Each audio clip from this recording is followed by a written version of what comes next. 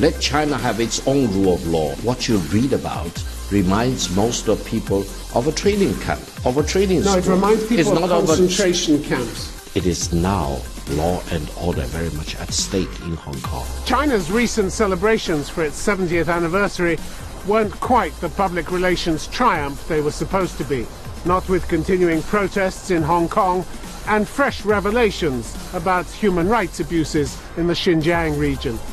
My guest this week here in London is Victor Gao, a Chinese academic and lawyer and vice president of the Center for China and Globalization. How does he justify China's catalogue of human rights abuses and the continuing pressure on Hong Kong?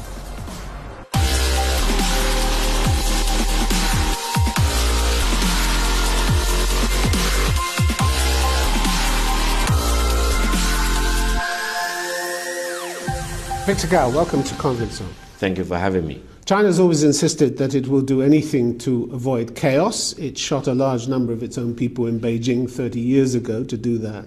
But it's failed comprehensively to address the protests in Hong Kong. Why? Maintaining stability has always been a pillar for China's development since the late 1970s. But it's failed to do it in Hong Kong.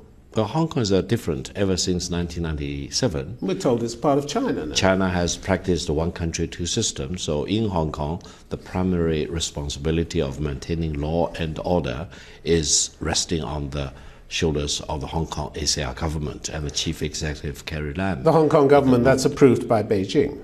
Absolutely. Hong Kong is part of China and under the one country, two system. So it's doing Beijing's business. No, it's not doing it very well, is it? It's failed. It's failed to keep the hated extradition law, didn't it? It was forced to withdraw that. It tried threats, calling the demonstrators rampant and deranged and warning that a blow from the sword of law was waiting for them in the future.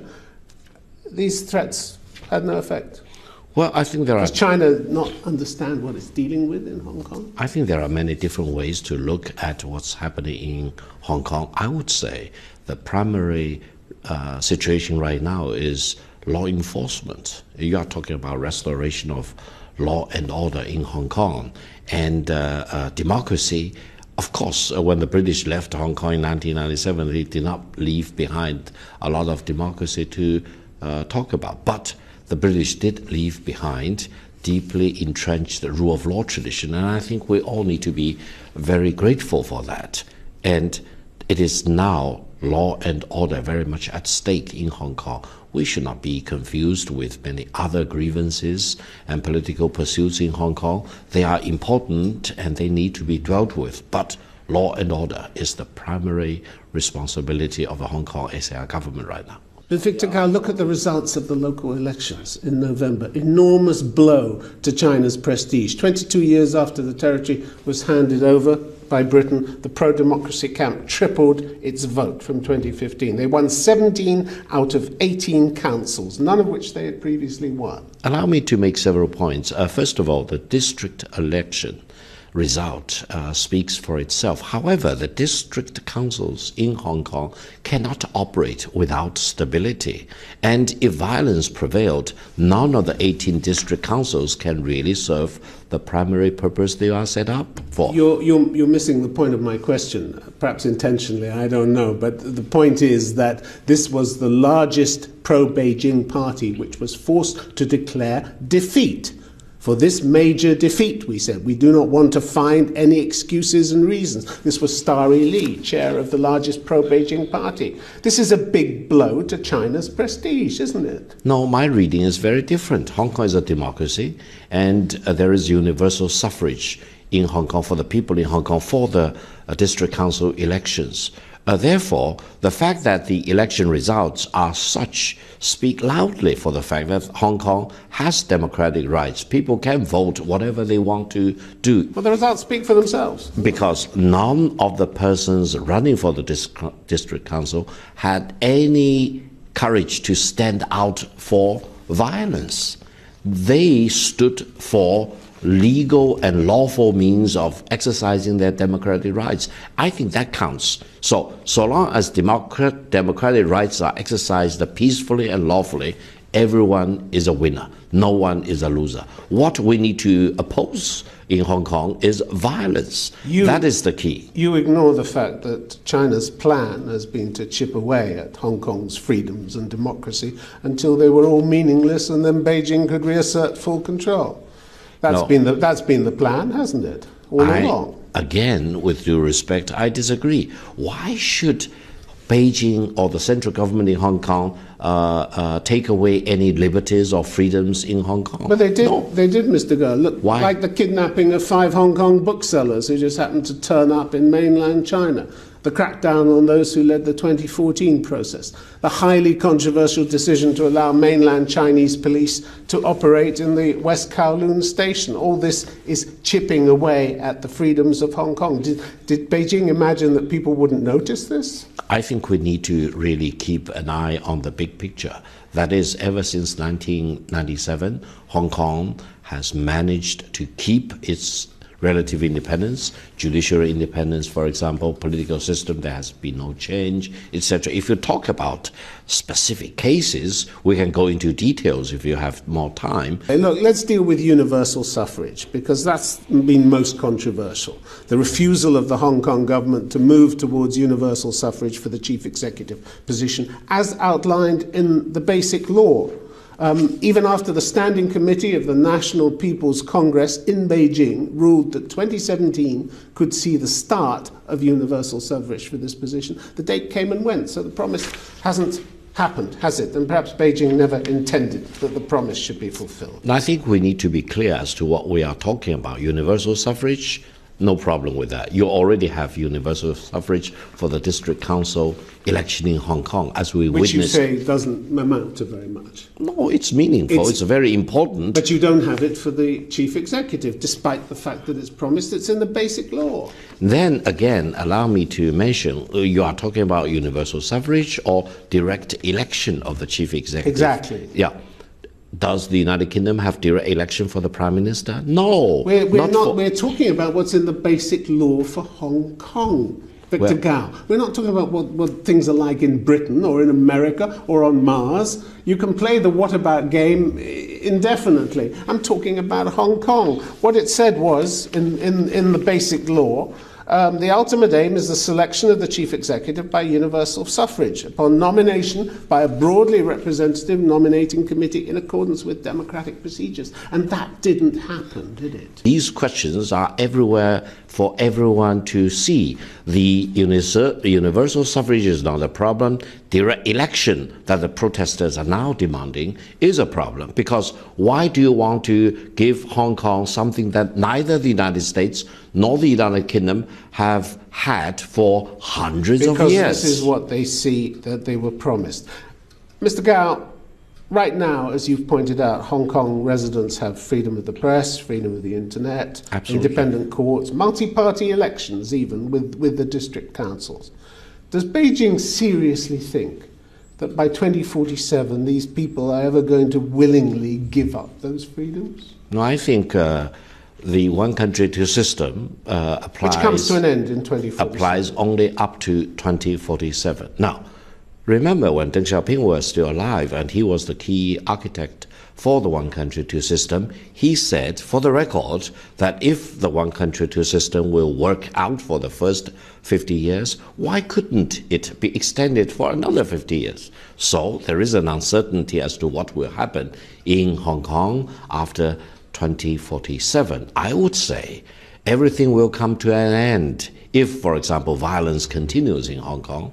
However, if stability, prosperity, development, and the improvement of the people's living standards are the normal things all the way leading up to 2047, why couldn't the one country, two system apply for more years? It's no good asking me. You have to talk to the Beijing's leadership. But if things don't go to Beijing's liking, and I'm sure they're not too pleased about the protests and the demands for freedom and the demands for China to live up to its promises and its international obligations, do you think that people are going to accept life in China, a crushing level of censorship, what the UN High Commission for Human Rights recently called a context of increasing limitation on fundamental rights in China? You think people in Hong Kong will ever accept that?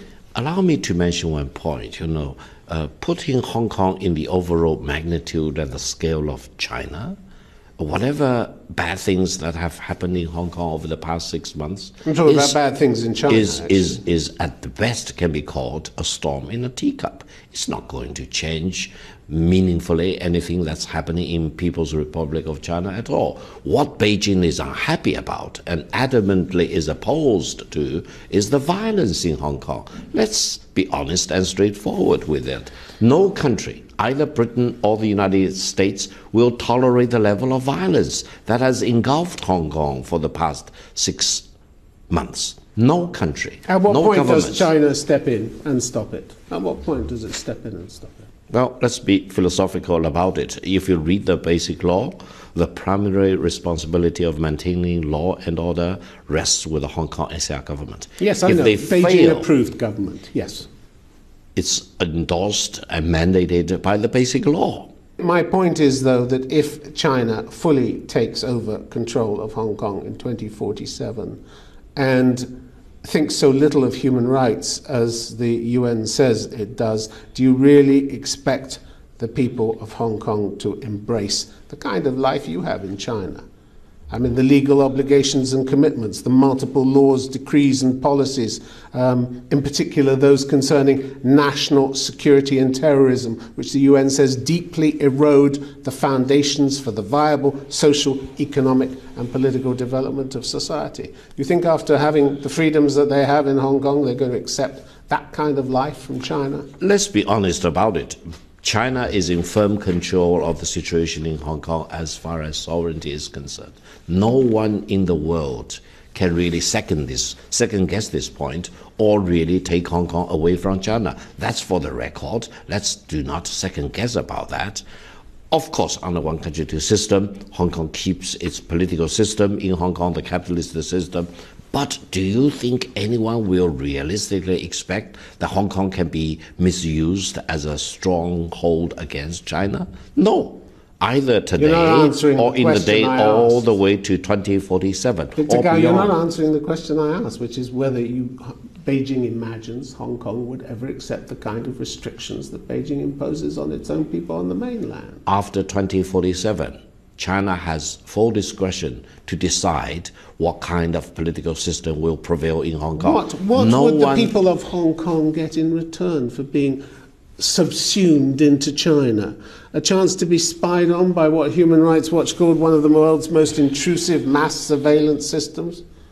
Whatever happens will happen in Hong Kong after 2047. Therefore, China's record of arbitrary detention, torture and violations of right to a fair trial. You really think the people of Hong Kong are saying, gosh, I need some of that in my life? No, I'm really looking forward to that. I think in today's world, we should be very objective and non-biased about China. Let's look at how China is developing. Let's look at China lifting hundreds of millions of people out of poverty. Let's look at how Hong Kong has benefited tremendously over the past 22 years after being part of the one country two system, after China re-exercised its sovereignty over Hong Kong. Let's talk about this is the negative. Let's talk about censorship, Mr. Gao. In an interview earlier in the year, you called it unfortunate censorship in China. You said hopefully, eventually, there will be less censorship, leading towards no censorship at all. And I hope there'll be a day when people in China can freely watch foreign broadcasters. That's a pretty forlorn hope, isn't it, when you consider that 400 million extra CCTV cameras are going online and the unprecedented degree of intrusion by the state into people's lives that we're seeing. Things are not moving in the direction you hoped for, are they? What you quoted was my view earlier this year. It is still my view today. And I think it will remain my view for the rest of my life. But it's a forlorn hope, isn't it? Things are not going this way. No, lesser censorship may be good. However, every society has its own sensitive issues to censor about. Look at the United States. They censor a lot of things that the people here in Britain do not care about. In Britain, you censor other things. In Israel, they censor other things. Here we go. You're talking about all the other countries. Let's just stay with China. You admitted this. You said the monitoring of social behavior of people in China does exist. There are quite a few aspects of that which I personally do not like. Yeah. Is the detention of around 1 million Uyghur Muslims in Xinjiang one of the aspects that you don't personally like? I visited Xinjiang many times. I have many Uyghur friends, Islamic friends in China. I didn't ask you that. I deal with them as brothers and sisters. I think to really ask responsible questions about Xinjiang, we need to know the spread of terrorism and separatism and extremism in Xinjiang. There hasn't been any terrorism in Xinjiang for the last 4 years. Why? Because what the government did. You've locked up people without rights and without recourse and without any redress and without the ability to challenge their own incarceration. You think that's a good way of doing things? We're talking about the detention in so-called training centres, which were first denied and then finally admitted by Beijing last year. The UN says people were sent there under the guise of counter-terrorism and de-extremism policies, which you've just mentioned, and amid extensive limitations on the exercise of fundamental rights in Xinjiang. Are you proud of that? Let me make a point. Terrorism just do not come out of the vacuum. Terrorism is the result of a process, and the process is very much dominated by indoctrination and extremism, for example. In Xinjiang, there is no denying there is an increasing level of radicalization. Many families actually deny their kids the right to education, which in China is considered as an offense or a crime. No one in China has any right to deprive their kids the right to go to school. Mr. Gao, the UN is expressing concerns about increasing practices of arbitrary detention, enforced disappearance, absence of judicial oversight, and restrictions on the right to freedom of expression, freedom of thought, conscience, and religion. Quite a list, isn't it? Quite a list. Also the right to freedom of assembly and movement within what it calls an increasingly securitized environment. This is a catalogue of rights to which your government has formally signed up in binding international treaties and which it is now